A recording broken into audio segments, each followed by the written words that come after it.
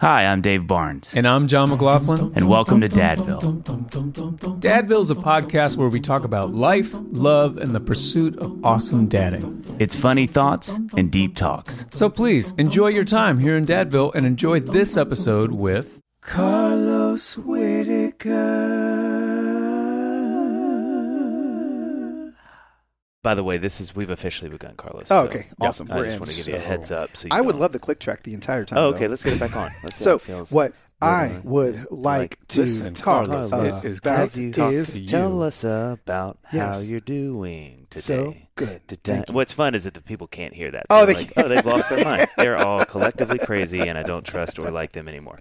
So everybody, you hear the dulcet tones, and you immediately know. Everybody hears is that Low Sweat? Oh, come on. They just hear you and they think, that's him. He feels safe. It's like a verbal hug. I'm a safe place. You are a safe place. It's okay. Carlos, I just want you to know that I was planning on using my laptop, but I'm on low battery now, and so I will have my phone in my hand. Oh, quite all right. I'm not texting. Oh, no. I'm on the Notes app. Oh, wow. You're on the Notes app. Listen, this is I don't want to keep saying this during the thing. This is a very professional situation. Yes. And so you'll find, one, just don't be intimidated, candidly. And then two, cool.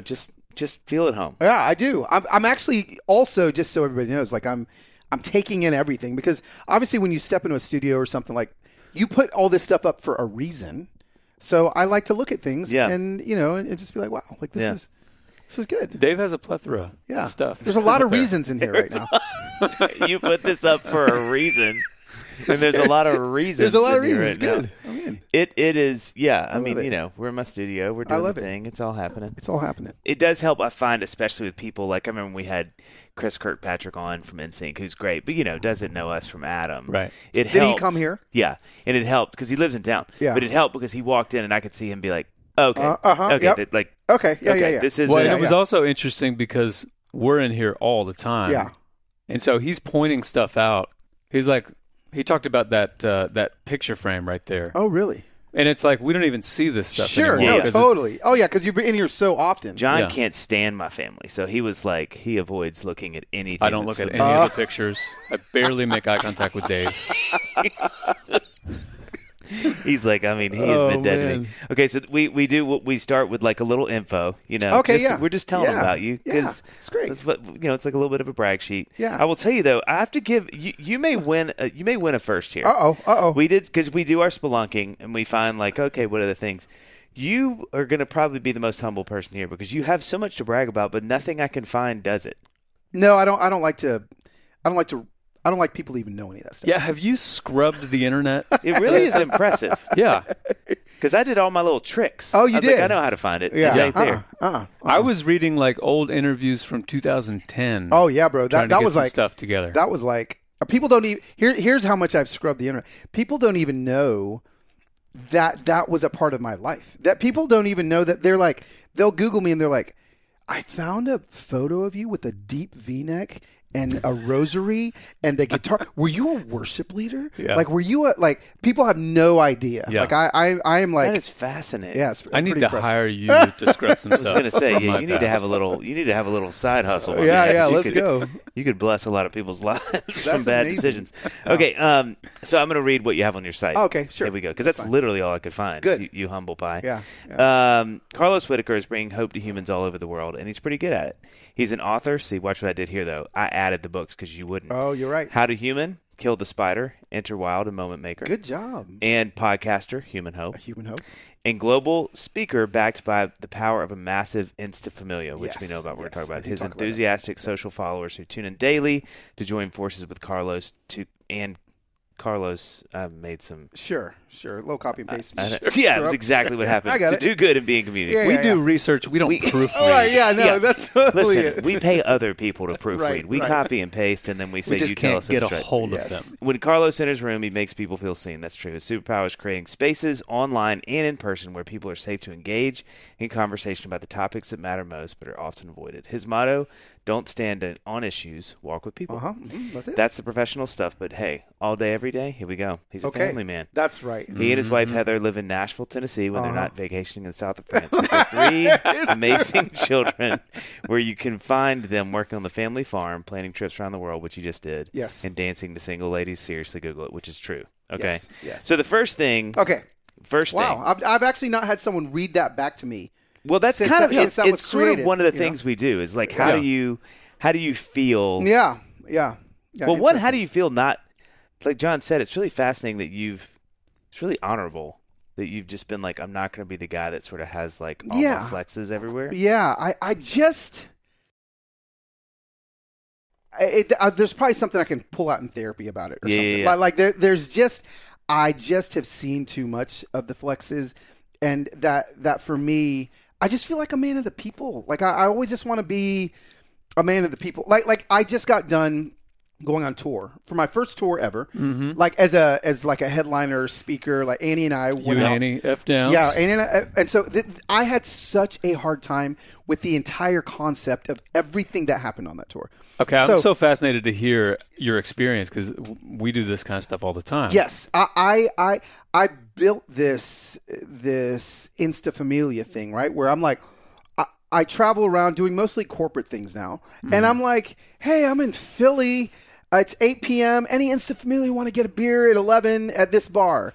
And like 30 people will show up, and we have beers and have fun. And so I called these Insta Familia meetups, and I do them all the time. And then suddenly, now I have management now, and I have like, things are growing in the career, and I'm having such a hard time with like, wait, I'm gonna ask people to pay money to hang out with me, like that. Nothing about that makes sense about who I am and my platform, and so I'm having to like battle this the first night of tour.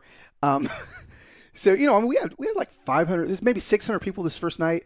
I had people buying VIP tickets to hang out with me. And I'm like, what is this? This feels so bad. So before the show, I just, I take my daughter with me. She's running my merch, and people are coming in. So I walk out and I start hanging out with people in the lobby. I'm like, hey, and they're like, oh my gosh. And, talking, hanging selfies.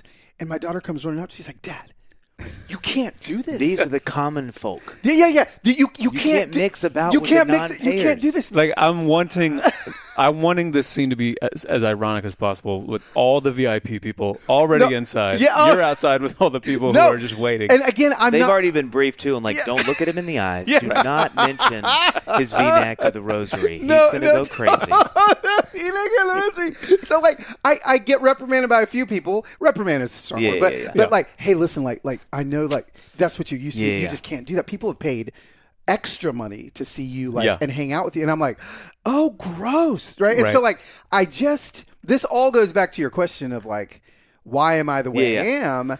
I just feel like I've built this thing where I'm one of them, and so I'm having to learn how to still be one of them, yet knowing that they would like more, and if they want more, then there's things. And so it's just last story about this same idea.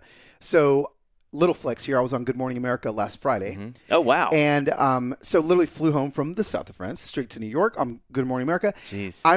I'm supposed to be at the studio at 7:45. I know that they start shooting super early, and my hotel's really close to the studio. So I'd woken up early. I was jet lagged. So I was like, babe, I'm going to go get some coffee. Do you want some in the hotel? She's like, yeah, go get me some. So I go, and I can see the little studio, that little ticker on the Times Square. I was like, I'm just going to walk over there. So I walk over there, and I'm just kind of watching, like hanging out with everyone outside, like looking at George Stephanopoulos, trying to like see. And I'm like, this is fun. And the security guard walks up to me. She goes, Mr. Whittaker? And I was like, yeah. She's like, what you doing out here? Like, aren't you going to be on today? Because apparently, obviously, she saw my face in her briefing in the morning. She's like, she literally said, because there's a bunch of homeless people out here. She goes, why are you out here with all these nasty people? And I go, I like being with the people. Like I'm just like, so I guess I don't have, I don't even have a concept of a green room and entourage and like just all those things that I don't know how to do. I don't necessarily know if I ever want to do it, but I can't I can't get away from that. So I think, but I think that's why what I do works. And I think that's why and we'll talk about it later, but the Insta Familia is what it is, because they all feel like we're just homies. Yeah. Anyway, that was a longer answer. No, that's maybe good. I think that's great. And it's definitely genuine. You couldn't pull off what you're doing with the relationship that you have with your Insta Familia and just people in general. if it weren't genuine. Yeah, it is. It really is. Like, so I love it. I want to say one little side note because I don't want us to blow by it. While I was doing my copious amount of research for you, I did find a quote amongst many other things, but this one really stood out, and it is, quote, okay, information about his eye and hair color, which, first off, let me preface this by saying right before this, they had your height and weight.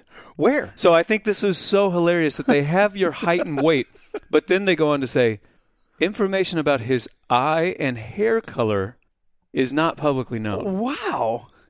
What on the other hand, he looks quite smart, intelligent, and appealing. But I'm like, that's mind-blowing. But the eye and hair color, it's just out there. Yeah. Ironically, there are 5 pictures of you above this quote. Above the quote. This feels like an AI response. Like somebody typed something in and was like, we can't find it. But his name makes him sound appealing. He sounds regal. Okay, but speaking of your Instafamilia and all that kind of stuff, it's one of the things that I think that I really like about you. I think this is one of your most likable traits. Oh, wow. Thank you. Is that you are involved. You're out on the street. You're involved in people's lives. Like I heard you speak down the road at the Fisher Center at the Porter's Call Evening Stories. Absolutely. Yeah, and there you showed this video of I want to say you were in an airport. Yep. And there was a guy who was playing piano. Guy. Yeah, Tony the piano guy. Okay, so give just the summary of that situation. Yeah. I was on my way home from something. A gig got canceled. I remember being like bummed, and I was like, well, this was COVID-ish era, and I'm like, well, I lost some money. Like, what am I gonna do? And so I'm on my way home to Nashville, Atlanta Airport, Terminal A, super long escalator. You go up there. Right then, you see a Chick-fil-A in that food court. There's a pizzeria, kind of wine bar, and then there's like a piano guy playing, and he's always there. And so I go get some Chick-fil-A, and I am listening to the piano guy, and I kind of turn and realize nobody's paying attention to him. So, just kind of being who I am, I was like, well, I'm just going to go sit as close as I can and enjoy this concert. And so I pull up a chair, maybe awkwardly a little too close. Right. But I pull up a chair and I just kind of start like watching him bounce my head, and he's kind of looking at me and then looking back at his piano and then looking at me, and he finally stops playing and goes, "Man, what you doing?" And I was like, "Oh, why are you paying attention why are you paying attention?" And I was like, "Oh, dude, like this is amazing. You're so good. I just wanted you to see that, like I see you." Yeah. And man, he stops playing and just is like, well, tell me about you. And we start kind of forming, this conversation, and I find out about his life, and he's on dialysis every night. He just seemed like the kindest, coolest guy. So anyway, he goes back to playing, and I'm eating my Chick-fil-A, and I had the thought, I wonder if I could give him a big tip. And I remember I had like $80 in my pocket, and I was like, I'm about to blow his mind. I'm about to really. So I was like, hey, Tony, man, what's the biggest tip you've ever gotten? Again, he had $15 in his tip jar at the time. He's like, $400. And I was like, oh, crap. You just pack up and leave. I'm like, okay, well, that didn't work. But that was the moment when I thought, wait a second. I have the freaking Instafamilia. Yeah. I've got them right here in the palm of my hand. Let me start live stream. I've got 30 minutes before my flight. So I started Insta living him, whatever that verb is, and said, hey, I got 30 minutes before my flight. How big of a tip could we give him? So in 30 minutes, we raised $10,000. Good night. And I stopped him. I said, hey, Tony, I got to leave in a few minutes, but I just need to let you know. Like, what was the biggest tip you've ever gotten or whatever? I was like, well, I'm about to deposit $10,000 into your Venmo account or whatever. And he's like, I mean, you can see his face on the video. He is shocked. Yeah. And he's like, what? And I was like, there's a lot of people watching on Instagram. They're called the Instafamilia. And he's like, who? Like, again, he had no concept as what was happening. Right. I left that up because the story expires in 24 hours, so I just left it up. And by the end of 24 hours, it was $78,000 that we gave him a $78,000 tip. Holy guacamole. That is unbelievable. And it, it obviously changed his life. Yeah. And the thing about it is Tony and I became like another dad to me. My dad has dementia. Like I'm in this kind of process of grieving with my own father. And suddenly I'm gifted this other man, my dad's age, that just is everything to me. And we just became really close. And I got to make to put a bow on this story, and why I feel like this stuff is important is it's never there's a lot of accounts out there that'll like give money to homeless people or whatever. But I like to remind my people that it's not, that's just the beginning of whatever this relationship or whatever this moment is. It has to keep going. So with all the money we've raised, I've tried to stay in relationship with these people. Yeah. Tony and I continued, I'm giving him Instagram lessons. He's like, I want to be part of the Insta Familia. So I installed Instagram on his phone. I see him all the time in the airport. His kidney disease is getting worse. He's getting sicker a year later. Now it's 2022, April. And I go to visit him in the airport. He's not there. I call his wife. She's like, he hasn't been at the airport in a month. So I see him at home. He's pretty sick. I have a speaking gig at Gwinnett Center Arena in front of 8,000 people coming up maybe 3 weeks from then. And I was like, I'm gonna share the story like I did at Porter's Call. Mm-hmm. But what if Tony walks out on stage at the end of it and plays? And so Tony's only played in the airport and a couple of piano bars. So I was like, dude, not what's the biggest tip? What's the biggest crowd you ever played in front of? He's like, 400 people. And I was like, I want you to play us out of my talk. So, bro, the video for this is he comes at this point. He's really sick. He's in a wheelchair, but he comes out on stage at the end of my talk, and I play the video. And I was like, anyway, you got to give to people, yada yada. People are excited about the video, but I was like, what better way to end this than Tony? And Tony walks out.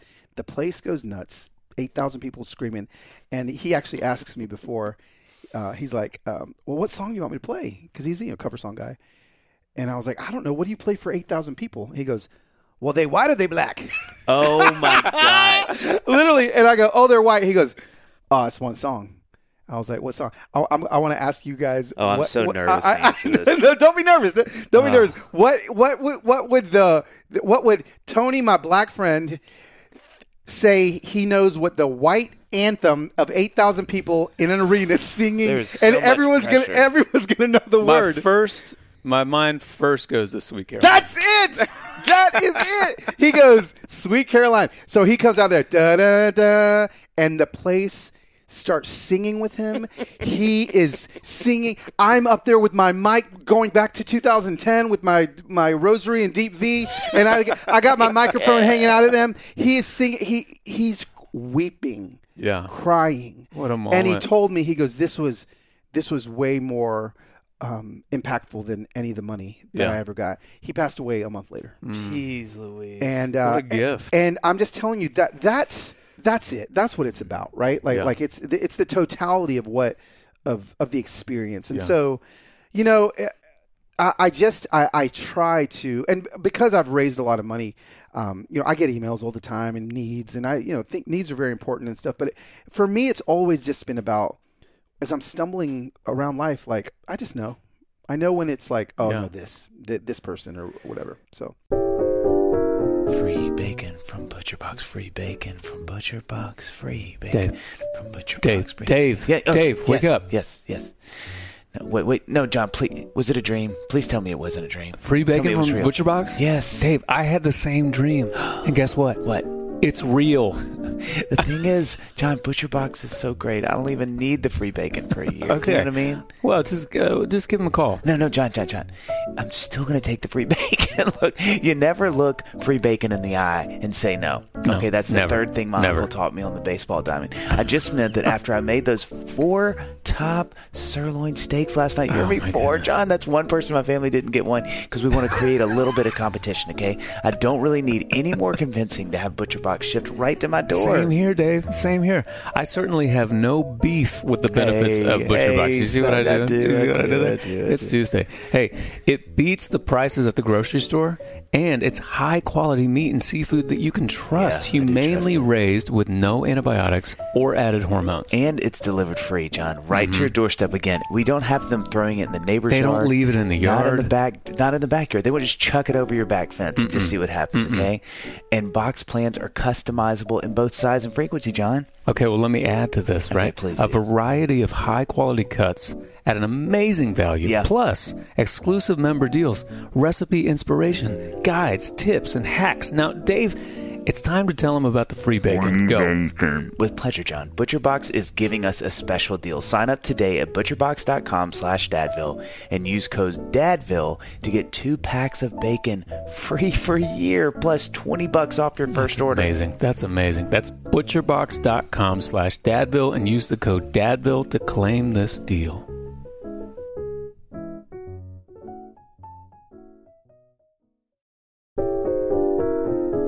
Oh, man, John, I felt so bad for him. Yeah. Just sitting there in that chair, leaning to the side. He was so nauseous. I thought he was going to be sick at any moment, and then, boom, it happened right on the plant.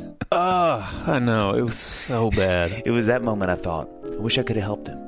And then you told me about today's sponsor, John. Yeah, see, that's right. That would have helped him. Dadville is sponsored by Relief Band. Have you ever had to pull over because someone in the car was sick? Dave, yeah. You do this just on your way to the gas station. Or maybe someone in your family had to miss school or work because they were nauseous. If that sounds familiar, and it does to me, John, because 4 out of 5 of the Barnes family are car sick at a significant level, you need a Relief Band. Relief Band is the #1 FDA-cleared anti-nausea wristband that has been clinically proven to quickly relieve and effectively prevent nausea and vomiting associated with motion sickness, anxiety, migraines, hangovers, morning sickness, chemotherapy, and so much more. I love Relief Band because whenever one of the girls starts to get a little car sick, which is crazy because I'm such a great driver, but anyway, we give them the Relief Band and the nausea, boom, gone. It goes away. It makes that sound. Yep. Oh, right? Yeah, they feel so much better, and we don't take a road trip without it. Yeah. And we always have it ready to go at home, too. In case I wasn't clear, Relief Band is legitimately a band you wear on your wrist to give you relief from nausea and uses technology that works with your body. So it's safe, drug-free, and has 0 side effects. It's that simple. Plus, Relief Band both treats and prevents nausea, so you can help stop nausea from becoming a problem in the first place. It's a must-have for every road trip. So if you always have a flashlight on hand for a blackout or a first aid kit on hand for emergencies, then you need a Relief Band for those unexpected nausea moments. Right now, we've got an exclusive offer just for Dadville listeners. Can I tell them about it? Please do. Okay. If you go to reliefband.com and use the promo code DADVILLE, you will receive 20% off plus free shipping. So head to reliefband.com and use our promo code DADVILLE for 20% off plus free shipping. So you have all these situations like that, all these amazing connections and how you're bringing all your familia in to be a part of these things.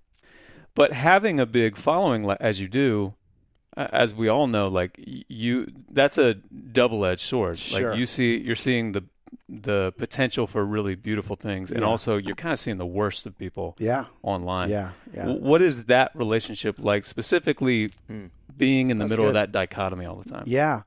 I feel built for it. Mm-hmm. I guess, I'm 49, and I feel like I've just at 48 figured out what I'm supposed to be doing with my life. Wow. Jeez. So there's still time for us. Yeah. You still have time. You can have a bunch of other things you care about up on your walls. That mean things or whatever. Yeah, I got more walls. You got more walls. You got more walls. So the thing is like I feel like with everything that happened in 2020, all of the really crucial conversations that we're having in culture, and I guess I never knew that I was gifted to help people navigate difficult cultural conversations in a grace-filled way. And suddenly, that's the #1 thing I hear from people is, yes, I raise money, and that's one thing that I do. But the other thing I do is, I talk about these hard things of racism and all these things, but I do it in a way that people feel safe enough, even if they disagree with me. And so suddenly I'm giving people words that they didn't know that they needed. And I get that a lot, like Carlos, like I just, once you said it the way you said it, I now have, don't stand on issues, walk with people, whatever it may be, I now have words that I can use in my family, in my relationships. And so knowing that I am the kind of, like my book, How to Human, and Be Human, See Humans, Free Humans. And, sometimes like people will call me like the Mr. Rogers for adults, like helping people, like to see people that aren't like them. Mm-hmm. That still will bring up a lot of negative energy in people that are following me, or people that aren't following me but see a reel being shared that want to jump into my comment sections. And what I try to do as much as I can is practice what I preach. And I mean, I got it yesterday. I put up a reel about how to have difficult conversations with people that you love or something. And somebody came in my comment section. They're like, "Raw, you're so arrogant," and this and that. So what I do is I just went to hit their profile, hit message, swiped up DMs, opened up my camera, and I shot them a 60-second video. Wow. They weren't expecting that from me. But every single person that comes at me in my DMs, I send them a video back where they can see my eyes. Wow. It's just so hard to hate somebody that you can see. Yeah. That's looking at you. Yeah, and right. Every single time they feel accosted, and then they're 9 times out of 10, they're like, I'm so sorry. That was my thumbs. And it's always coming from a wound and a place of hurt. And man, all these people end up being like part of the Insta Familia. And it's because I just take time to open my camera and let them see my eyes. And that's great, because I think it is the anonymity that brings out the worst. Yes. It's like road rage. Oh, totally. We're all in our cars. We're not face to face. Oh, you're not face to face. Yeah. You finally catch up with the person that you're road raging, speeding behind, and it's a 68-year-old grandma, and you're just like, and suddenly you see and then you're madder. Yeah. You're like, they should be off the road. They should know by now. Yeah. That's the thing, is they've had more life to learn that. Yeah, lesson. that's right. So anyway, to your question, I don't know. Like I feel built for it right now. Yeah. Like whatever the narrative is, that we're more divided than we've ever been. Mm-hmm. But the truth is, that's just a narrative. We just have more access to other people's opinions than we've ever had. I saw your post about that, So, which, by the way, was we laughed so hard because I was like, if I tried to do a post while I was running, literally people would send it to the emergency room and be like, "You need to find wherever he is." It looks like he's off of Belmont. Like my eyes would be crossed, there'd be blood from my ears. Yes. I'd be like quoting Elton John lyrics while I'm trying to make a point. It'd just be so confusing. Well, I mean, here's the thing. I produce those things, right? Like I put the camera down. I run up to the camera. Right. But to the normal person watching, they're not even thinking that. They're like, "Oh, he must have a camera crew following him." I'm like, no. I like set it down. I walked 100 feet away, and then I ran back by. I would have loved for the family that you're running in front of to be like, "Honey, what is he doing?" This is it. That's my life all the time. I just don't care anymore. So I've got no shame. But I mean, to your point, that video was. I remember watching that and being like, "What a great." That can't be said enough right now. Yeah. The truth of that. Yeah. Because I think it's easy to feel like, man, what are we doing? We're hopeless, and it's end of days. When it's like, well, no. It's just everybody's got a mic now, so that's it. We can hear it, and it's just now about engaging. That's such a beautiful way. We actually did a podcast earlier today, and we were talking about one of the ways that our day started was our producer sent us as a joke, like as a total joke. Somebody had commented on one of our YouTube. We put Davil on YouTube. Yeah. And she had just left a really kind of mean, snarky comment, and we never look for those. We just avoid those like the plague. Yeah. And it was like kind of funny because he was like, "How about this?" But of course, with us, we're like, and to your point, like that's exactly what we talked about. As we were sitting down, kind of recapping that is like. Hopefully maturity gets you to a place where you realize this is a human. Yep. They probably are coming from somewhere where somebody hurt them. They've had a bad day, or they're just and then you can handle those things. And I'm the same as you. Like I've had some moments where somebody's either been with a show or just somebody's kind of like been out of shape. And when I engage with them in a very kind way, almost 100% of the time. I did a show that most that's ever had me. I did a show in Denver probably a decade ago that was a stand-up show. So it wasn't music. Oh, okay. Got it. And it was a part of a tour, but that one night, that venue had sort of put it up. They had put it up as a music show. And I'm telling you, 7 seconds into walking on stage, I could feel it. Oh, no. I could feel it as visceral as I could, the stage under my feet. I'm having a panic attack right now. And I was like, something is not right. Mm-hmm. Like, because now the good thing is everybody likes me. That's why they're there. Yeah, sure. But they were like, where's the And I just plowed through the show. And I think by the grace of God, 90% of them were like, that was great either way. Yeah. But I had some mean comments. Oh, like, wow. You duped us. And I all of them, I was like, hey, I sent all of them the DMs back saying, hey, this is exactly what happened. The venue has owned it. I would never try to do that. Let me know if you want your money back. Right. And 9 out of 10 said, dude, thanks for letting me know. I think we were just confused and felt like it was a little dishonest. Knowing that, it was still a great show. Yeah. Thanks. The only guy that got mad was the youth director. Oh!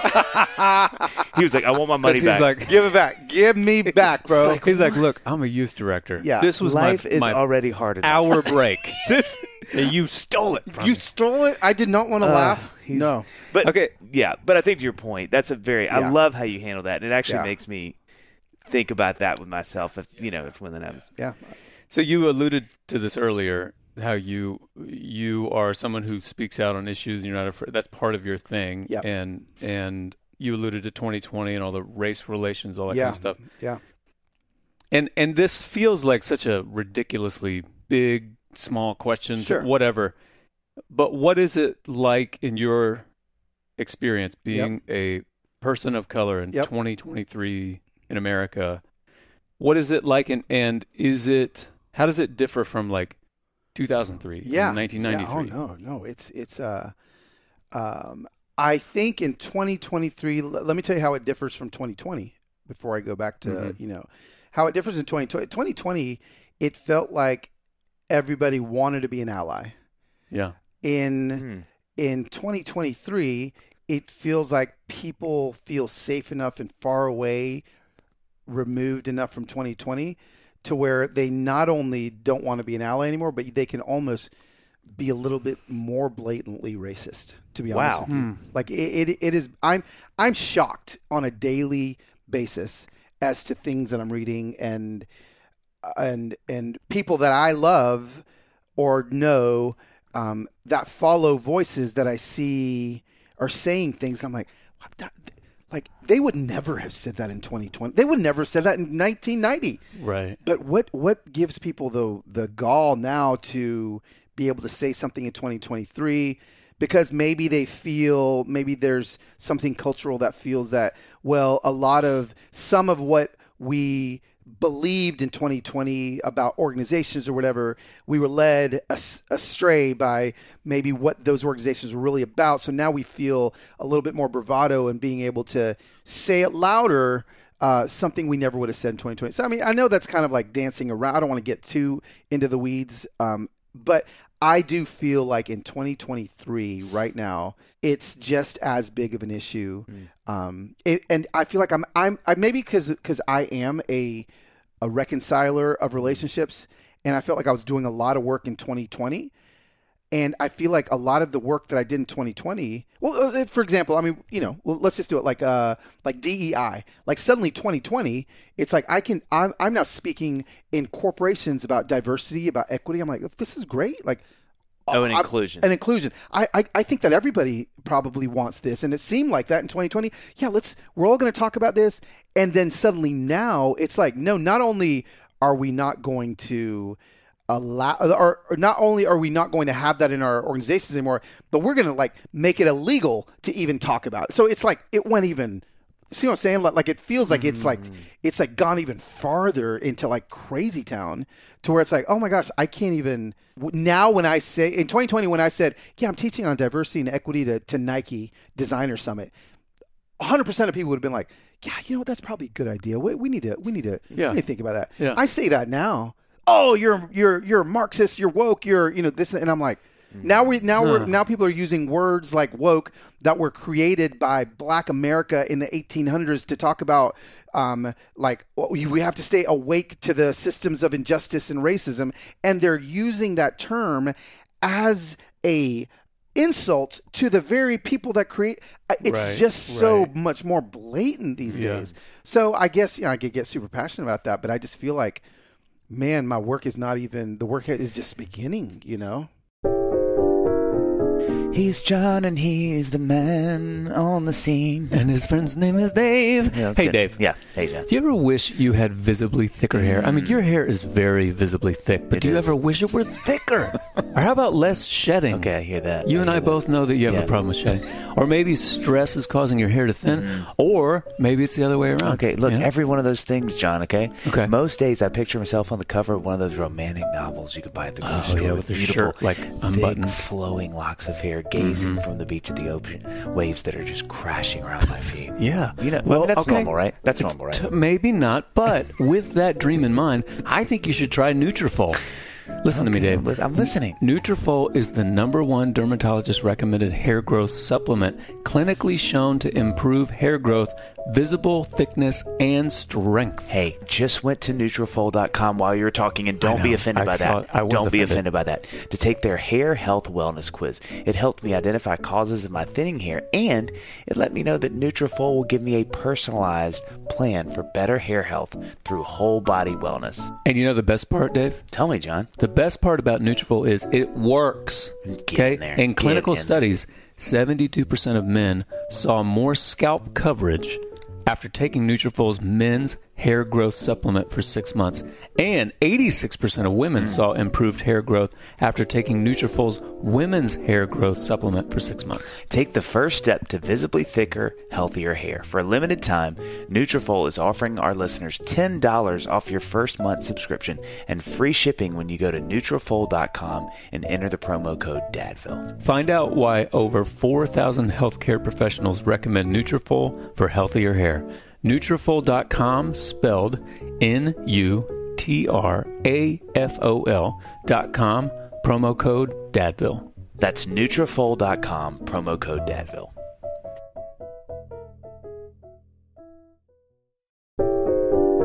Go Ninja, go Ninja, go. Hey. Go Ninja, go Ninja, come on. go. Yeah. What's up, John? Hey, Dave. Lunchtime, John. Yeah. That's what's up. Did you ask what's up? I don't even care if you did, because I'm going to tell you what's up. I did with my eyes. Okay. You always do it with your eyes.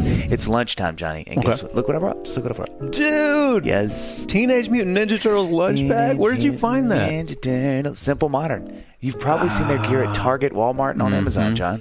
I mean, I saw that 40-ounce Trek tumblers there. Yep. But I had no idea that they also have these sweet TMNT lunch bags. That's Teenage Mutant Ninja Look at you. Look at you. You're so Street in the know.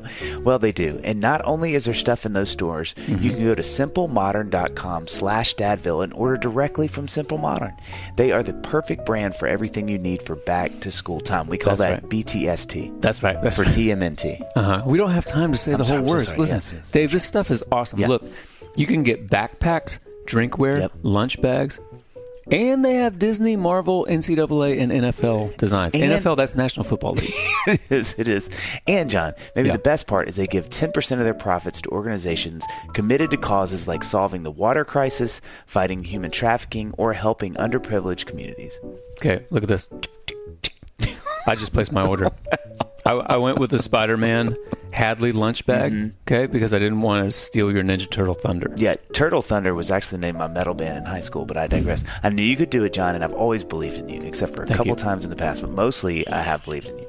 Go to www.simplemodern.com/Dadville, and by sharing your email, you'll get a unique discount code just for you, or bundle and save for back to school. This should be your go-to brand for your family.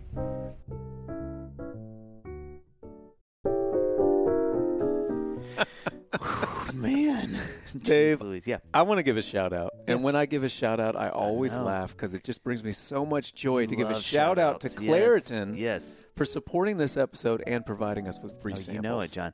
This time of year, my allergies are in fuego. They're always on the attack, but I use this and you should too. Oh, I do, Dave. Every day in our house. Yeah. Luckily, for those of us who live with the symptoms of allergies, we can live Claritin Clear with Claritin D. Designed for serious allergy sufferers, which is me raising my hand, Claritin D has 2 powerful ingredients in just 1 pill to relieve your allergy symptoms and decongest your nose so you can breathe better. This double action combination of prescription strength allergy medicine and the best decongestant available relieves sneezing, runny nose, itchy and watery eyes, and itchy nose and throat and sinus congestion and pressure with ease. John, I've been taking Claritin D for my allergies for a long time, and it's been an absolute life changer. I can go for a run without my eyes watering. I may be crying, but it's not from allergies. Totally different. And I can sing without feeling like I have like a big old. Let's not even call it a frog. It's like a toad. It's like a family of toads. It's a family. It's a turtle. Yeah. In my throat. So, you ready to live life as if you don't have allergies? Yeah, me. It's time to live Claritin Clear. Fast and powerful relief is just a quick trip away. Find Claritin D at the pharmacy counter. Ask for Claritin D at your local pharmacy counter. You don't even need a prescription. Go to Claritin.com right now for a discount so you can live Claritin Clear. Use as directed. Do you think any of that has to do with, one, is there anything from your view, white people getting easy, sort of... John. Easy. Easy. And I say that with all respect. Well, do you hear that? He is saying it safely to you, okay? I'm putting the headphone down. I need to take a walk. You can't say I can say it. White people getting sort of fatigue? Oh, sure. And also, too, like, is there Yes. anything to it? And I'm not making any comment on, like, that we should feel fatigue or that we, whatever. Is there also any sort of sense of, like, pendulum swinging and we're getting there, but we just gotta... Yeah. You know what I mean? Yeah, I think that the hood was pulled open on America in 2020. And everybody got to see something they've never seen before. Yeah. They saw this and I think you can look at that for initially and you can be like, yeah, this needs to get fixed. Well, is it, I don't want to put words in your mouth, but is it better said to say white people got to see something that was there all the time? Absolutely. We just weren't seeing? Because everybody else is living under the hood. Absolutely. Yeah. Everyone else is. Yeah. The what's under the hood was built for white people, you know, and so it's like, oh my gosh, like this is horrible. I want to look at this. But here's the thing.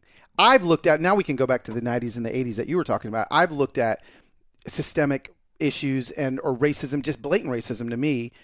Even when I moved to Nashville, like I've got all these stories of racism that have happened like in town. And when I've been fly fishing on the Caney Fork River and came back to my truck in 2017 saying, go home, N-word, you know, you're not welcome here. Like this is in Middle Tennessee. This is like, I loved the outdoors. I'm in the outdoor industry a lot and I see it a lot there. And so there's always that's been me every day, right? That's what I have to live in. And suddenly what happened in 2020 is, yes, white people, I think, looked under the hood and they're like, oh, this is awful. Like, okay, like what can we do? What can we, let's do it.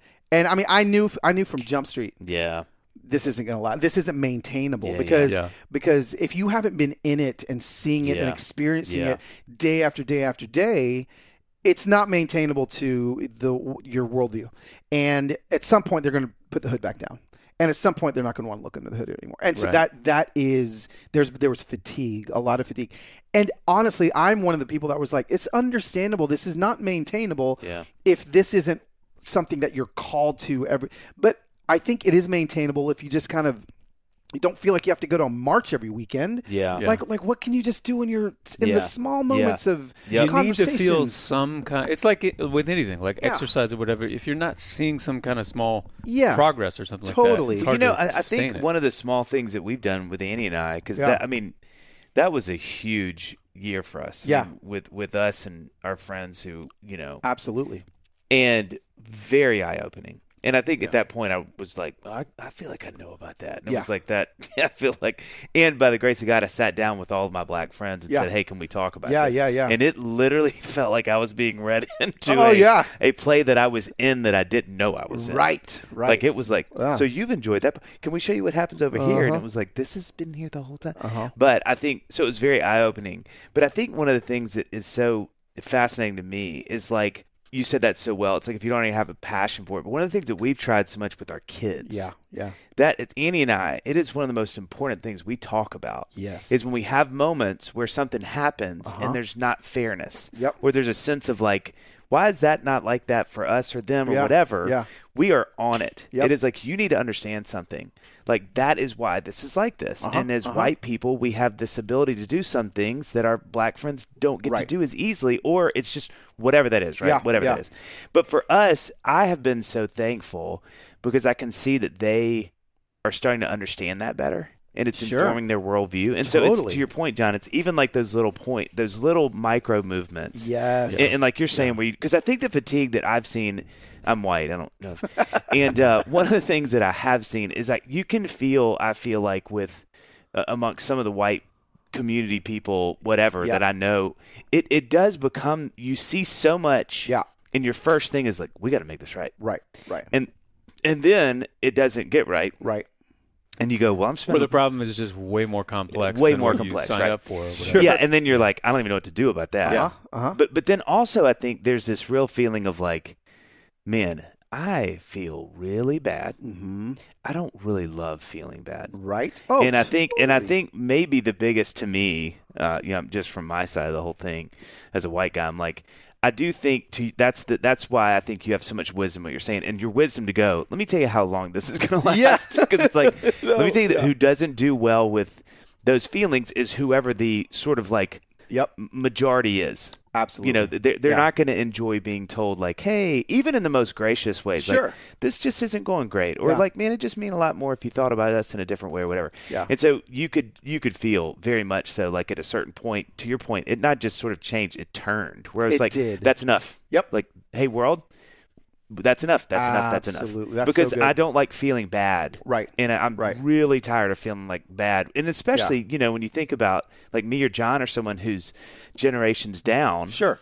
Going like, I didn't even know am I doing something? Yeah, and if I am doing something, I didn't even know I was doing it. Uh-huh. So now I feel doubly bad because I feel clueless to some oppression that I'm a part of that, and so I think, to your point, it's fascinating to hear that you are wise enough and have been there long enough to read it, because I think a lot of people thought we can do it, and then again you sort of hit that point where you're like, oh God, I'm a little I don't like feeling bad. Right. I don't want to feel bad, so we put the hood down. Yep. And because we can keep on with our lives, we keep on with our lives. Totally. Absolutely. Yeah. And I mean, when you really think about it, it was a lot. Like it was a lot of focus on race, and a lot of focus, and then a lot of new conversations. And suddenly it's like, oh, wait a second. Well, now I've got to be anti-racist as opposed to not racist. And what's the definition of that? Yeah. So like, I know that it is exhausting to lean in, and and so like I am one of the voices that's like, I'm not expecting everybody to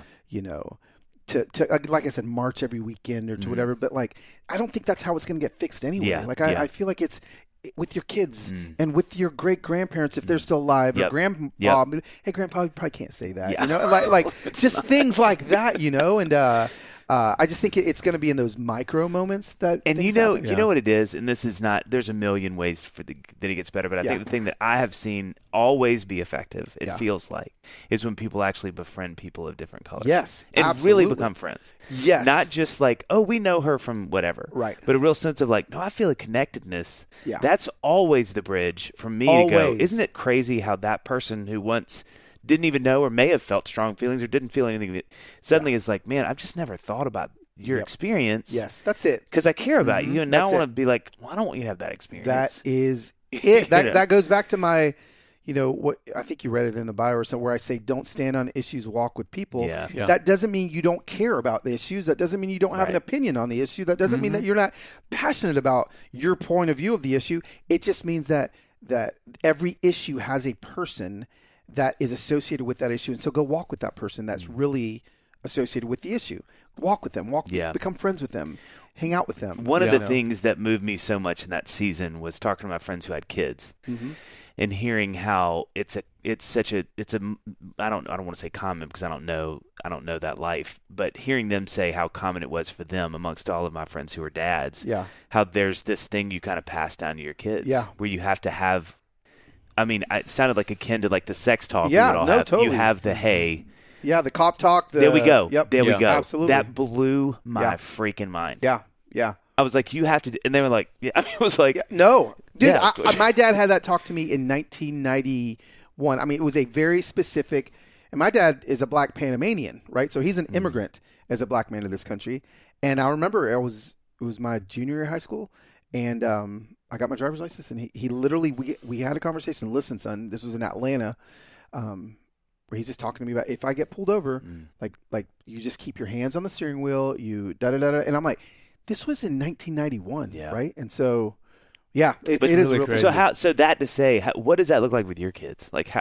Like it now, what does it look like in 2020s? I love talking about this because my kids actually look like a Gap ad, right? Like I've got a black kid, a white kid, and a Korean kid, and it's like they're the United Colors of Benetton, and so only old people recognize that one. I get it. I get it. Careful with your words there, Carlos. Yeah. Sorry. Don't say old people. We don't like to be called old. Right. Experienced. But yeah, and so what I love about this conversation is like my son we adopted from Korea, right? We can't make a Korean kid, so we adopt him. He comes, and then we have our two daughters. Heather and I made them both. One came out darker than me. One came out whiter than Heather. They literally have different lived experiences. Isn't that crazy? In the same town. Jeez. Like blood sisters, they have different experiences. Yeah. And so we have to talk about that. We do talk about that. And I actually I don't think I did a podcast. Maybe it was an Instagram thing where I talked to both of them about like one of you identifies as white, one of you identifies as black. But you have the same mom and dad. Your sisters. Same mom and dad. That is crazy. And so seeing that and I've been able to really see how one kid's experience is different than another's kid. And then I've got my Korean kid who in the middle of all the 2020 stuff, like, he doesn't look like any of us. And so suddenly like I hear from him, like, this is hard for me. Like I am, as a Korean, especially in Nashville, there's not a big Asian community. And I mean, there's one here, but not like LA or places we've been. And he's like, I just feel lonely that no one looks like me. Like none of my friends, and so, yeah, man, it is a constantly moving target of conversation. I feel like as they get older, things are going to, the more experiences they're going to have and the more, it breaks my heart to know that my daughter is going to run across more racism, one of them than the other. One of them. God, that's crazy. That is crazy. Yeah. The last question though about this, because I kind of hesitate to. Those are the best ones. Yeah. Whenever you say I kind of hesitate, I hesitate to ask it because I don't want to be like the white guy that's like, but it's better now, right? Sure, it's good. Yeah, totally. But I'm like, as you're talking about your experience and talking about your kids, I'm like, well, we would all hope that it's 2023. Yes. Like when your daughter gets her license, or she has already. Hopefully, it's at least better than it was. Yes. Do you have that sense, or yes? I would say yes. It's better than it was in 19. You're going to get in your car and call your wife and be like, they asked the question. And I had to say it, honey. I could tell John had a tear in his eye. And if I said no, he was not going to sleep tonight. That is the thing.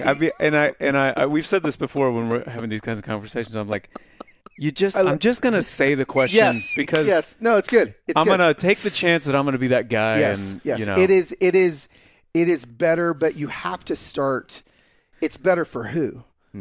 So it's not better for my daughter that's going to experience it in the mall because it's going to be the first time she experiences it. Right. That's so it's better for me. So I get to look and say, it was better than when my dad immigrated to the United States in 1960. Yeah, I'd get that. He couldn't drink out of the same water fountain when he landed as a white guy. I can drink out of the same water fountain as you guys. But I didn't know. I never lived that. Yeah. So you can't experience that. So when he was like, oh, things are better. I'm like, oh, that really hurt my feelings when they called me the N-word as I was, or I can't. When I dated, I won't say her name, and I went to pick her up at prom, knocked on her door, and her father opened the door, and Tucker, Georgia looked at me and said, "You're at the wrong house." And I was like, "Oh no, I'm Carlos." Like, is it? No, and then I hear her upstairs go, "Daddy," and I'm like, "Oh, so." Dad, I know that you didn't drink out of the same water fountain, but when that man looked me in the eye and would not let his daughter go to prom with me because I was black, it hurt me just as much, even though it's better. And then when Sayana has whatever experience she has, it's going to be better, but it's going to hurt. She's not going to know what better is. Yeah, that's right. She's going to, and so yes, it's better, but man, better's not it, right? Right. Yeah. So yeah. And I don't even know why I want to ask that question. I think I just want it to be better. You want it to be better. To be fixed. All my friends, just hope. My friends ask the same thing. Like, dude, like things are better. We had a black president. But things are better. Well, and I think that maybe the bad possible outcome of that question and getting a answer that's like, it's getting better is sort of the global thing that maybe we all felt in 08 where it's like, okay, we're good now. Yeah, totally. Like, look at this. Yeah. Obama, like, wow, racism is over. It's over. So it is over, you know. I think too. I mean, we don't have to talk about this, but I do think it matters. I think one of the things that's so helpful when you have a Christian worldview, it's not hopeful, but I think it's helpful. Is if you really believe the human heart is what it is. Yes, this doesn't get reconciled before Jesus is coming back, and so and I mean that's not. It's not to like give an excuse or like, But I think it at least gives some operating structure around what you just said. Absolutely. It's like this is human hearts are dark and sinful, and you know, this is what we do. But like to John, as a part of me as a white guy, I'm just like, man, I just want this to be better. Can this be better? Yeah. Can we just make this better? Yeah. And so you just want to hear your black friends look at you and be like, bro, I had a day without racism. And you're like, a day? And they're like, it was a good day. Yeah. Oh, God. No, it is. I still, this was 2 weeks ago. We go on a family walk. Family's getting smaller because kids are getting older, but with my son, and we're kicking the soccer ball, and Heather's with us, and in my own neighborhood, I don't know my neighbors, and I kick the soccer ball and it rolls into someone's yard, and I go running, and my wife literally stops me. Hey, let Losai go get that. Good night. Because that's something that we don't have, that in your neighborhood, in my own neighborhood, but we didn't know this house, and Heather's like, just let Losai, like he's 17-year-old Korean kid, like it's just maybe better than if you go in the, and so like again, it's better, but I still have to think about these Good things. night. So yeah, that's the thing. I feel like last to put in a bow, I think that was the grace that my friends gave me in that season was just to be read in a little bit. Yeah. And I think for me, learning those things, I was like, how can you not have empathy when you hear daily, hourly? I mean, one of the most fascinating ones, and every single one of my black friends agreed. Yeah. One of my buddies said, oh, when I go, he's 55. Yeah. Is that right? 50. He said, when I go to any restaurant, I immediately count the black people. Yeah. And I was like, he's like, anywhere that I go that has a mass of people. Yep. I've just like, okay. Yep. Okay. Got a couple. Totally. And I was like, for real. He's like, and he's like, it's subconscious at this point. Yeah. It's just, am I good? Is this totally. like, if this goes sideways? Yep. And I was like, that's your life. He's like, yeah, he's like, that's the surface. Sure. Yeah. But to your point about not running the yard, there are these things that I think as white people, we just so don't think about. Forget taking for granted. It's not even on the. Yep. I have a life where I don't have to worry about that. Yeah. I do in the richer neighborhoods. Yeah. Be careful because I'm like, oh, he's here to help with landscaping. He doesn't look like he fits here. But, not anything. There's just really not many moments in my life that I have to think about that. Sure. Which is why it's important to have these conversations. Yes, that's exactly right. I'm grateful that you guys are having it because a lot of people hear it and go, huh. Yeah, I haven't thought about that. And that's it. That's huge. That's it. That's huge really right it, there. man. That is it. Because I think if you sit down as any kind of person, just for 1 minute, like people listening right now, if you haven't heard this, just maybe pause it for 30 seconds and go, how would I feel if I was in my own neighborhood and my wife looked at me as I'm about to run? I don't care what color. Right, yeah. It stops you, but I'm really speaking to white people. And goes, hey, maybe don't run that yard. Yeah. Let me go get it. Let You'd be your son like, go get it. well, why can't I just run in a yard? Like, well, because they may see you as a threat because of this color of your skin. It'd be like, well, that would feel very unnerving. And again, that is there's an iceberg. And also tip. acknowledge that you can't even, as you're describing this, I'm like, I can't jump in there. Right. I can't, I can try my best to get that on a conceptual level. Sure. But all that comes with it, and 49 years of walking around in your skin, that's why these conversations are so powerful. Just hearing a little bit, a couple anecdotes that make you think. Yep. Yep. And you're the right guy to do it because you have the charisma and the thick skin. Sure. To be able to I always feel have bad that. though. Like, John and I always laugh. We're like, oh, great, we've got one of our black friends or Hispanic. Somebody's coming on the pod and we're like, oh, you know what we're going to do. And I'm like, I can't help it. So especially in 2020, we were. Sure, yeah. Are you? You don't have to do this, right? Have you been doing this all morning, and now we're 300? Are we white friend number 37 today? It's what's your question? There's a queue to your front door. People, I'm number 320. Say, come on in. You're going to ask the same. That is what it felt like in 2020. That is for sure. You're just handing out like pamphlets. Yeah. This is your question's in here. I promise you, it's totally. in here. Oh my gosh. No, but speaking of your charisma. And your people skills and all that kind of stuff. Tony's story, on paper is a moving story, but it requires somebody like you with your skills to tell that story to people and really mobilize and motivate people. Yeah. I'm curious, as a dad, how does that superpower, because it's a superpower in the world, what effect does it have in the home? Yeah. It actually has a big effect. And my wife is very grateful for that superpower. I think, she was, I was, again, a touring musician while my kids were really little, and then started speaking and was gone a lot. And, but I am,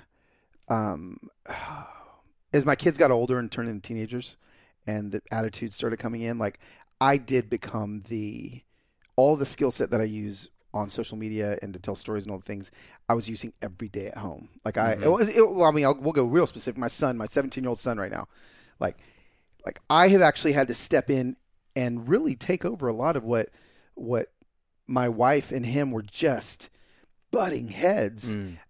And I said, hey, let me, I know I don't know really anything about his homeschool situation or anything. Let me just kind of try to come in here. And I talk to him differently. I just kind of, again, Heather does, my wife would say it's a skill set. She's like, I don't have the empathy you do. I don't have the, and that's what he needs in this season of his life. And so, I think in the home, it is helpful. It's been fun to watch my kids now, start to do what I do, like start to in their friend groups and in their, they're seeing the outcasts. They're seeing the ones that, all their friends are maybe the ones that are left out, and I'm watching them go after them, chase after my daughters are literal supermodels. They're, 20 and 21 in Nashville. Like, they're just influencers on TikTok and outfits of the day and all this stuff. And to watch them, and they've got all these people Googling over them and their skills and their beauty, to watch them specifically chase after the outcasts every day. Like, no, who's the one that's left out? Who's the one? And man, just as a dad, like, oh my God, I could cry just talking about it right now. Like, to watch them get that and to catch that from me is something I'm just so proud of. So. How do you deal? We were talking about this before. One of the things that I'm really interested with the space that you're in, social media influence, or whatever you want to call it. And now they're kind of like, I was looking on your account, and I mean, they've got followers. Like your daughters, which is as a dad, has got to be like mildly terrifying. Sure, no, right? it definitely, especially with cute daughters. Yeah. You're like, definitely terrifying. What is that? How do you lead that? Like, I mean, that may sound cheesy, but like, how do you father that? How do you kind of look at them and go, hey, like, I'm in that space, I know it well. Yeah. What do those conversations look like with them? The conversations are more, they're more about them than they are about the followers. It's more about, I just want to make sure that they are as a dad, I'm just kind of being a protector. So I'm looking at things. I'm like, hey babe, like, you accidentally put your like location on that last, story. Like, can we not? And I did, so like, I'm looking at that stuff right away. But then also, like, I'm just watching them, and they actually have this relationship with social media that is different than the one I have. Like I'm a storyteller. Right. So like that is what I do. It's what I did. Everything I've done has always been telling a story. They're not telling stories on their socials. And so they're using it. And they're watching their platforms grow.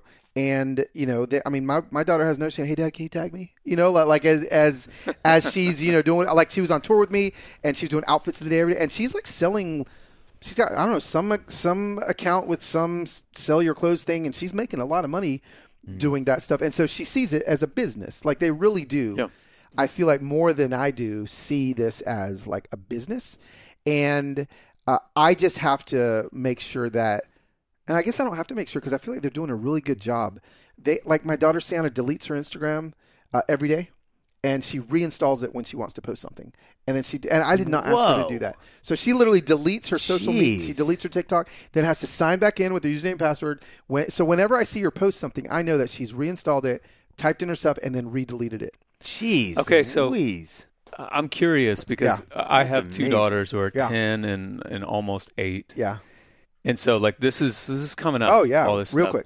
quick. Does she do that because the conversation and the zeitgeist is, hey, social media is, has some negative effects. So this is one route that you can go. Or is it, and I don't want to get too personal with her, but, or is it that she's already felt that firsthand. Yeah. And so now she's like, if I want to be healthy. Yep. It's that. Yeah. She has 100% felt it. Yeah. And so she's like, this isn't good for me. She's felt the sting of it. Yes. Yeah, that's great. This isn't good for me. That's great. This isn't, and so I need to do something. And so, so like as much as people are concerned about our kids and their whatever, like, you smoke long enough, you're going to get lung cancer. You're going to know, oh my God, I got to change my, like they're going to feel the stings of, that's a great word. Of too much, that's a really so good like, word. I think sometimes we're like freaking out, like, oh my God, they're going to be addicted. Well, they're going to feel addicted, and that's not a good feeling. And so they're going to do something about it. That's right. I love that. Yeah. I've never heard that take. Yeah. That's a great take. I've never actually said that take. You didn't know that was smoking? It's terrible for you. It is bad. You're saying. Yeah. That's a lot of things are adding up right now that make a lot of sense. Now. No, but I think that is. We don't give them we don't give them the credit they deserve for like. Well, too, it's easy. Right. It's easy for me to buy into like the overprotective dad thing.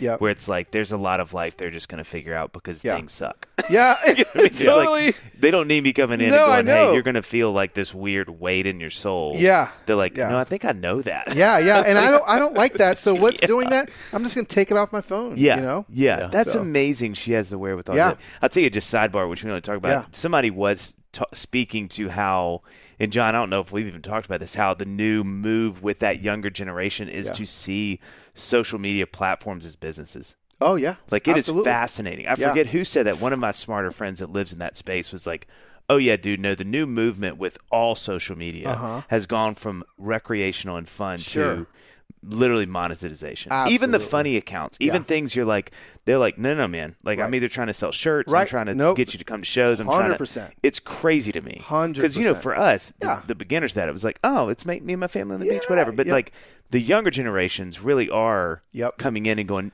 exactly like you're like, sure, I'm posted, but hey, like get a little click over there and get some shorts. Like they're not everything that, and I'm surprised I am on her close friends list, but I'll see my daughter's close friends thing, and her close friends posts on Instagram are what I would normally post on my public account. Yeah. So like Yeah. last night, she's like, Saturday night pickleball, or whatever night it was last night, pickleball. It's like just her and her boyfriend, and they're playing pickleball. But it was on her close friends list. Yeah. She would It's never. almost like it's more like LinkedIn for them. Yes, but on her regular one, it's her out for the day. Here's my RK style link. Yeah. Here's the and that's what's on the public Isn't that side. fascinating? It's crazy. Whereas me, I'm like, hey, look, I'm da da da da da. Which is kind of encouraging. Yeah, Because if they totally. can see it as that, it's less like Yes. my identity is tied up in it. Right. It's more Yeah. like a vehicle to be used. Absolutely. And then the close friends thing becomes like where, Yep. this is where my friends can Yep. interact and we'll talk Yep. about things. Yep. That gives me a little bit of hope. Yeah. So Like- your daughters are 21, 20, 21, 19, almost 20. 19, 20 and then 17-year-old 17, son. Yep. So what would you say now are the challenges for you as a dad? Yeah. 2 of them are out of the house. No, they're all 3 in the house. they're all still. 3 in the house. For Oh, that's another great. month. Nice. Yeah. The 21-year-old is engaged. So Dang. she will be. She's getting married in next April. Okay. So she'll definitely be out of the house. Or you might get another roommate. Hell no. The 19-year-old is moving out in August. Just apartment with girlfriends, and gonna go do that. And then the 17-year-old, we would love to get out as soon as possible. So that would be amazing. And so I'm literally gonna. 2 of them in the next 6 months will be. I've said this before, but I only keep saying it because it's such a surprise to me. Yeah. But you can speak to this from experience. Sure. It is so easy in our season of life with kids where you're like, every moment. Yeah. Just, do you remember when they were just little babies? And like, Totally. remember he couldn't do that 3 weeks ago, and now he's doing. It's every moment is like. I mean, in fact, it is almost all that my friends post that are our age with our kids' ages. So, we're 11, 9, and 6. They're between. It's about, like, savor the time. You're literally 1 decade separate from where I'm at. Yep. Every single parent, like our friends at church, you, when they have that they're like, let's get this going. Like, we love you. Let's get it. It's such a fascinating, because now it's about capture the moment. They're only the size for so long. I just never want them to grow. Stay the same age. Well, because my motivation for that is that I'm afraid I'm going to get to your spot, Carlos, and be like, oh, it went by too fast. I wasn't even paying attention. But you will say that. Yeah. There's no matter no fear of it. That's going to happen. What you're saying. Which is like, also, like, let's get on also, out of here. Also, I kind of hope I feel that way. Well, here's the part that you're going to love that you're not going to know that you love.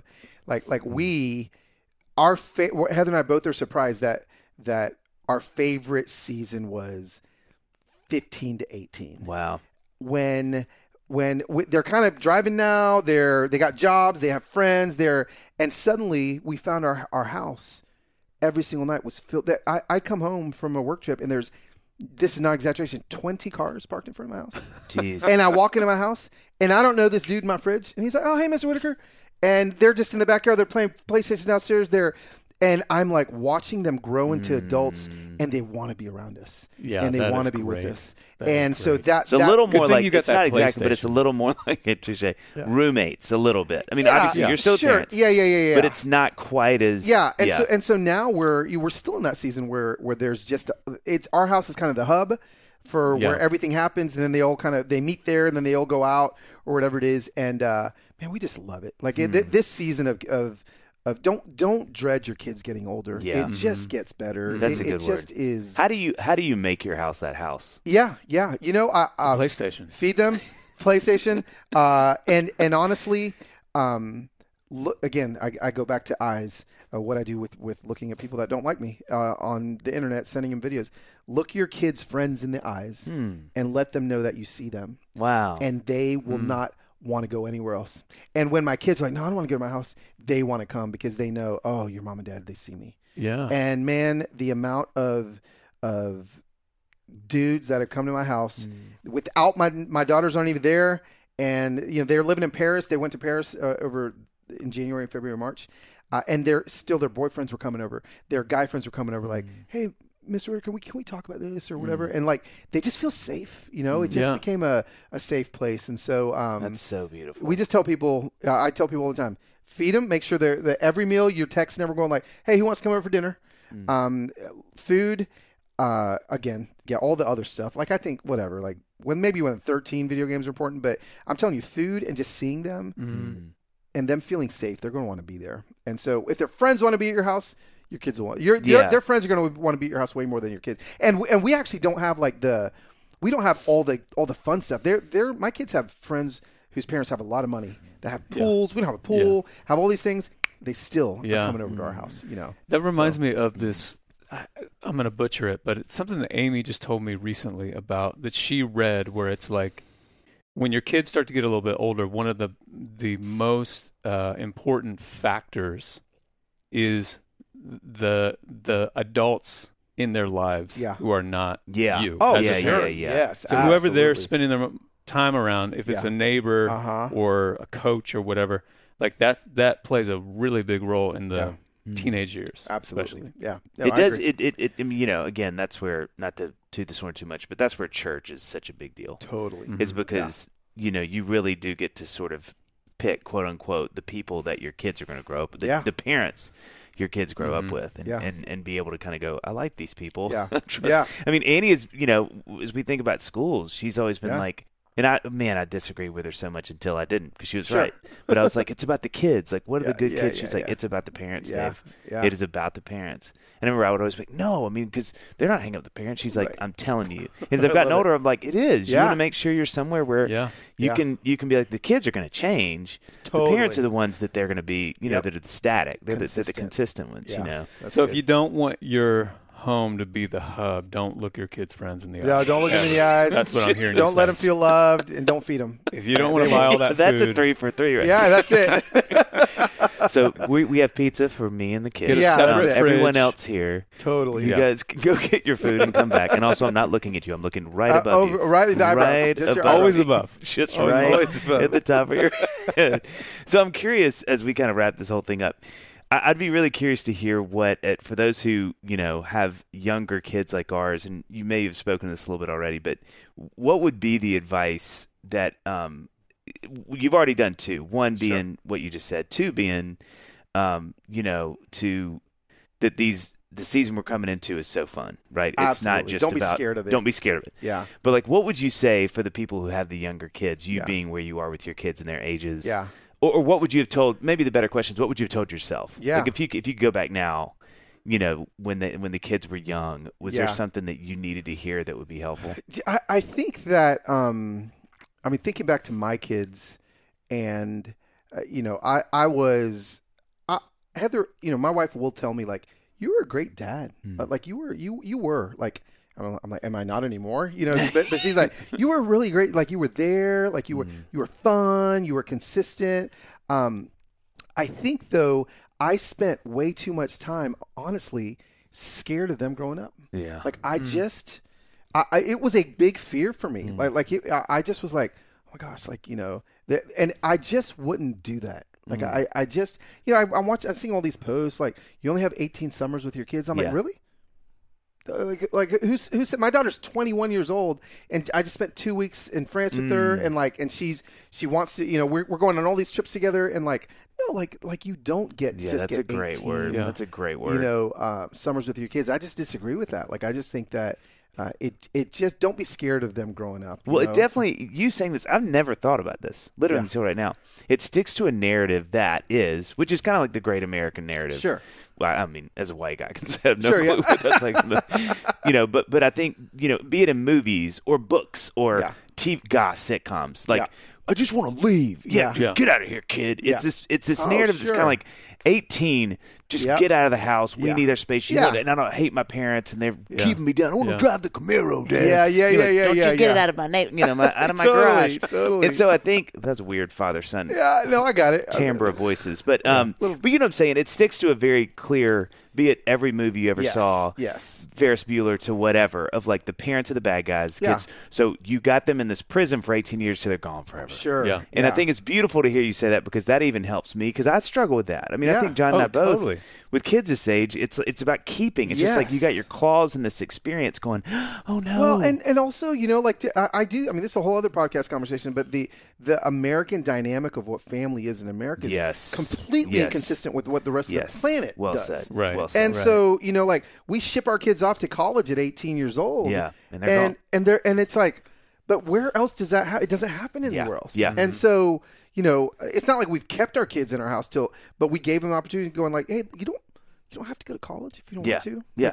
Like really? Well, everyone else, but if you don't like school, don't go to college. Yeah. Like you can live here, you can do whatever. And so we gave our kids the choice, and they chose to stay. Yeah. And in a healthy way, like they're they're moving out, and it's going to break my heart just like it will every dad when their daughters move away or whatever. But I don't know, man. I just think that again, a whole conversation about family structure and the decisions we've made in America with family just doesn't look the same. I mean, then you start talking about your grandparents and elderly. Like I mentioned this, this is a little teaser for my next book, but I went and lived with the Amish for 3 weeks last year, and it's for a future book of mine. But I want to do this experiment. I'm talking about don't stand on issues, walk with people. Well, let me go walk with the most conservative human beings in America, and I lived with them. And man, there's a lot I disagree with, but the way they do family is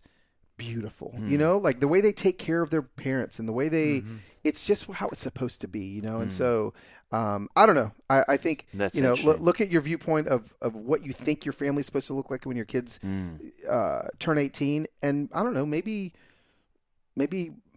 put that in a bucket, and maybe like doubt yourself a little bit and be like, maybe it doesn't have to look like this. I love that. Family. I love that. That's great. Yeah. God, that's good.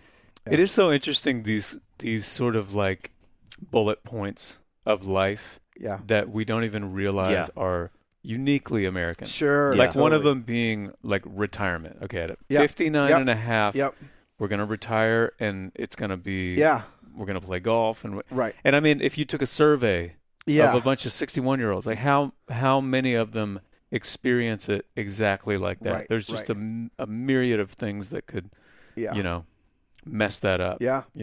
And looking into the future with my girls, I think even though I'm like, I loved my teenage years. I loved my parents. Yeah. We had a great relationship. Like it was great. Yeah. But there's still that, like, I guess it's because it's unknown. And it's like, I don't know why it has that that negativity, that teenage, it's going to be like this, Dave, like what you're saying. Yeah. But it's just, I don't know, it's built in there. Yeah, no, man, it's going to be sweet. Well, it's hard. I mean, oh gosh, Jesus is like, can we talk about this a little bit? How about we not worry about things before they happen? Yeah. Because they may not happen. Totally. Right. And exactly. I'm like, yeah, but that's true. I've seen some movies. Well, and I've been, like my oldest 10 and a half years, she's the greatest. Yeah. But for some reason, when I think of her as a 16-year-old, I'm picturing some other human other girl. I know. No, dude. that lived with another family who gets shit. Why is that? Why can't I, like, Well, think about I'll tell you why. But not that this may not be why for you, but there is a truth that, your kids will go through a rough hormonal season in their life where, I mean, all three of our kids, like, we went through, like, oh, we really don't like them right now. And for one of them, it was from 13 to 14. The other one, it was 17 to 18. The other one, it was, and they all came out of it. But yeah, things do shift. They do turn into different humans, and then they come back, And so it is, there is a little bit of that teenage thing. Like, there's new things you're gonna have to deal with as a parent, but I think that's some of it too. Yeah. And then they never come back. That's the thing. It's like once they start changing. Oh, sure, yeah. Then they never come back. Send them into the pasture and wave them goodbye. Okay, so we're doing some to wrap this whole thing up. Oh, love it. We're gonna do some rapid fires. Yep. Okay. First question. Here we go. You got to answer these as fast as you can. Okay. Within reason. Yeah. Would you rather give? I love this question. So it's a giant question. Would you rather give a 10-minute talk 10 minutes from now, or a 45-minute talk 45 minutes from now? 10-minute talk. I love that you knew that. I thought it was going to be the opposite. Oh, really? Yeah. Yeah, I know. I've just heard that the shorter talks are harder. They are, but I've got a good one in my pocket right now. That's kind of a cheat. This is what you do. I know. Okay. What is one of the worst live moments you've ever had? Oh my gosh. Probably peeing backstage and my mic was on. No, you did the Naked Gun. Yeah, totally. Oh, it was my gosh. But the mic was on. It's like a rite of passage for a speaker. I mean, like toilet flushing, like the whole thing. Yeah. So. Oh my God. Okay, that's great. I love this question. If the whole world could read one chapter of one of your books, Oh. which chapter would it be? Oh my gosh. It's going to be the second chapter of Kill the Spider. Wow. Which was 3 books ago, 2 books, 3 books ago, where it tells a story of what a spider is, what a cobweb is, and I say a spider is an agreement you've made with the lie, and a cobweb is a medicating behavior. And I think that story gives a lot of people freedom. I've heard you talk on that. You said that, and it's awesome. Yeah. Okay, if there was a moment in your life that could have gone viral, what would this moment be? Oh, that could have gone viral? I've had a lot of moments go viral. So that you could choose. Like you could actually go, that's the one. Really? This is a great question. I've not thought of this one. Probably.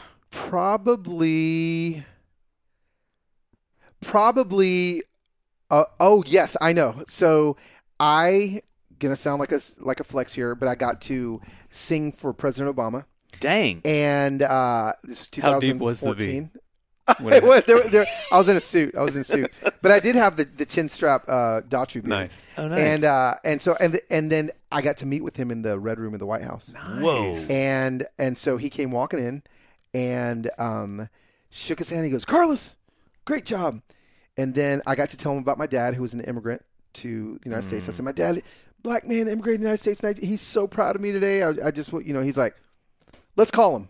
No. Yes. No. And I got to call my dad, and President Obama goes, "Dr. Whittaker," and my dad lost it. And that's unbelievable. Because he was waiting for me to call to tell him how it went. He was because he told me all the time growing up that you're going to have dinner with the president one day. You have to learn your manners.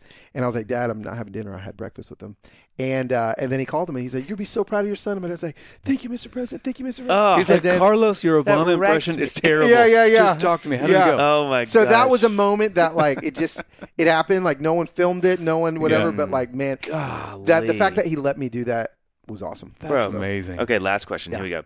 If you wrote a book about fatherhood, what would the title be? Oh, so you think you know how to be a dad? That's amazing. There it is. There it is. So you think you know how to be a dad? That's it. Thank you for being on. All right, man. This is great, man. This has been awesome.